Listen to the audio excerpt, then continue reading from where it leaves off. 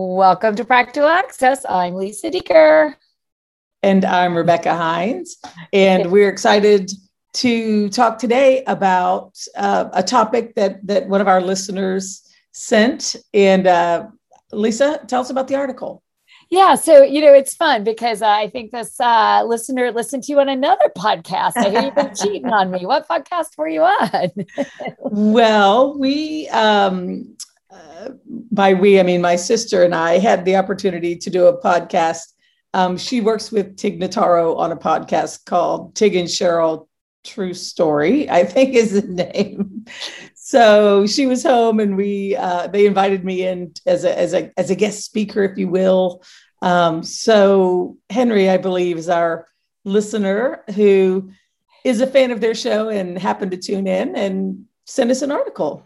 Yeah. So I love the fact that he then, it sounds like you gave a promo on that podcast. So we'll give the promo back. And I'm sure their listeners might be a little larger than ours, but he did listen to the discussion we had about handwriting and the article that I think you might remember I shared that, just because kids struggle with handwriting, we give them the keyboard. It doesn't mean they might not also struggle with the keyboard, and that we may need to teach instruction. We go back to that old field of tension between direct instruction and experiential learning. And you and I both know it takes a little dash of both when we're talking about kids with disabilities. And so he sent a great article from the New York Times talking about a kid who won like the national big award for cursive writing. And I have to chuckle because you've seen my handwriting. My son inherited my handwriting. And yet at the same time, the article goes on to talk about the value of that, the fine motor. And I really thought about that. And first of all, I appreciated him sending that. But, I really thought about it as kind of what we always talk about, Becky, is, sometimes we rule something out because somebody doesn't like it, such as the teacher or the school, or they didn't adopt that model or this method or this technique. And then on the flip side, I think sometimes we adopt something and we make a child do it no matter what. And so I thought it was a great article to remind us that, individuals, this was a young man with autism, need different kinds of opportunities to be celebrated and to see their strengths and to really think about, what those practices are. But I thought it was a great time to talk about evidence-based practices. So I was curious if you had some thoughts there, and I have something about statistically to think about in evidence-based practice. So I'll go nerdling. You want to share something practical, maybe? Well, I do. I want to try to maybe get us all to think a little differently about the art of physical writing, versus what we're trying to communicate, but the actual physical process. And this article reminded me that maybe we need to start tying even those kind of things to the UDL framework, because at the end of the day, it's just universal design. As you mentioned, one way may work best for one child, another way may work best for another child. And I think we underserve kids when we don't expose them to a variety of ways to communicate in writing. But as you mentioned, where we tend to fall down in education is when we try to standardize it as only one way is the right way or the way that we're using. So I don't know about you, Lisa, but I learned cursive on my own. I never learned cursive that I recall. I'm sure it was taught to me in school sometime, but I learned it when I was really young because my great aunt had sent some big chart with cursive writing on it. And I sat there and I was like, what is that? And my mom told me what it was. And I literally would sit down every day as though it was like artwork. And I would redraw that chart. So I learned cursive before I started kindergarten because I looked at it as like an art form, but I knew how to make all of the letters. And then as I understood them better, I could easily write in cursive. That's funny because now it's time for me to do true confession. I actually only failed one class in college.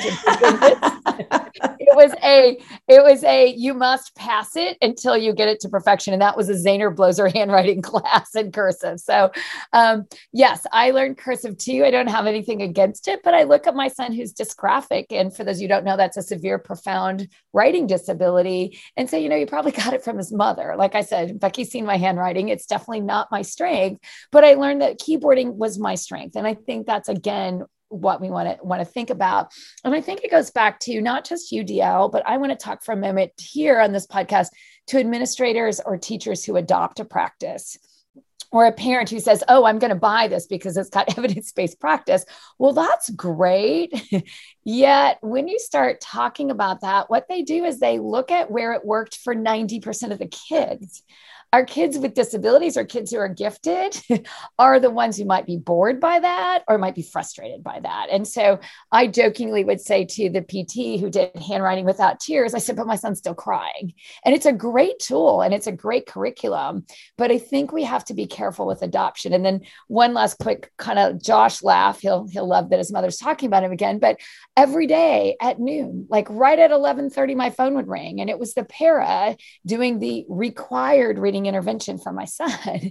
And every day it was a behavior problem. And every day she would call me and I kept thinking, why is the para doing reading intervention with my son? Why is he sitting at a computer? And he hates it every day. He already hates to read. And this is in middle school. And sure enough, we lost a year of reading that year. And so the next fall I said, look, I have evidence. I don't want my child to do that. Well, that's the standard curriculum that we use. And I said, I realize it, but it's not working. And so I would recommend that if cursive is working for your kid, do more of it. If cursive is not working, do keyboarding, but don't just assume keyboarding replaces cursive. Cursive replaces handwriting. I mean, there's so many options, as you said, UDL, but we've got to keep celebrating where our kids are. And that's what I loved about this article. It said, this kid won the national prize. And yet I don't want to be the person who says, give every kid with a disability a keyboard, because that would have been a missed opportunity for this kid. And that's what I think, as we think about evidence-based practices, is really it's meant to be successful for that kid, not for the majority of kids in your school. And I think that's a mistake we make. And since we're in the field of special education, I mean, obviously, Lisa, that's what we already know and believe, is that one size just doesn't fit all. And so many times, as you mentioned, classrooms, schools, school districts over-adopt one single way of doing things, and you're not going to reach all of your learners. So my practical tip for parents or teachers is to think a little differently about this as an opportunity to expose kids to different ways.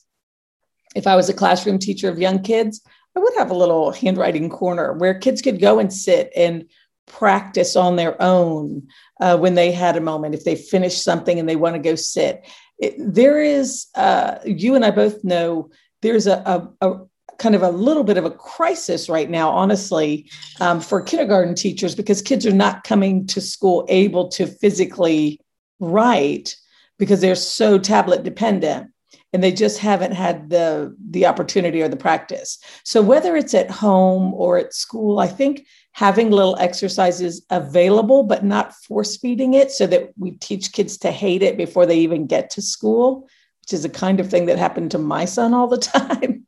But thinking about it as exposure, getting kids ready to write by giving them opportunities to write in a really non-threatening way and helping them understand there's more than one way to put words on paper or a computer. Yeah, and I'll just end with the thought from mine that, don't give up on an intervention too fast. So we're not here to say, 5 days later, the kid hates it. You and I both know it takes a good 30 days in school, at least, to decide if something is working. And that's if you're having a good day with not a lot of absences and a holiday break. Because again, what we often do is we extinguish something too fast. But again, listen to the user. If the user says, this is too hard, it hurts my eyes, I have a headache, I'm your worst nightmare behaviorally every day. Behavior is language. And some of our kids choose to talk by farting, sniffing, yelling, screaming, hitting, kicking, biting, or whatever else you can think of. And yet we often don't listen to that and we keep giving them more of the same thing. And as I said, when you have side effects from a medication and it's not working for you, we look for something different.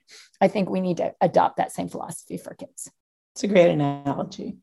All right. Well, thanks for joining us today. If you have questions, you can post them on our Twitter at Access Practical, or send them to our Facebook page. Thanks.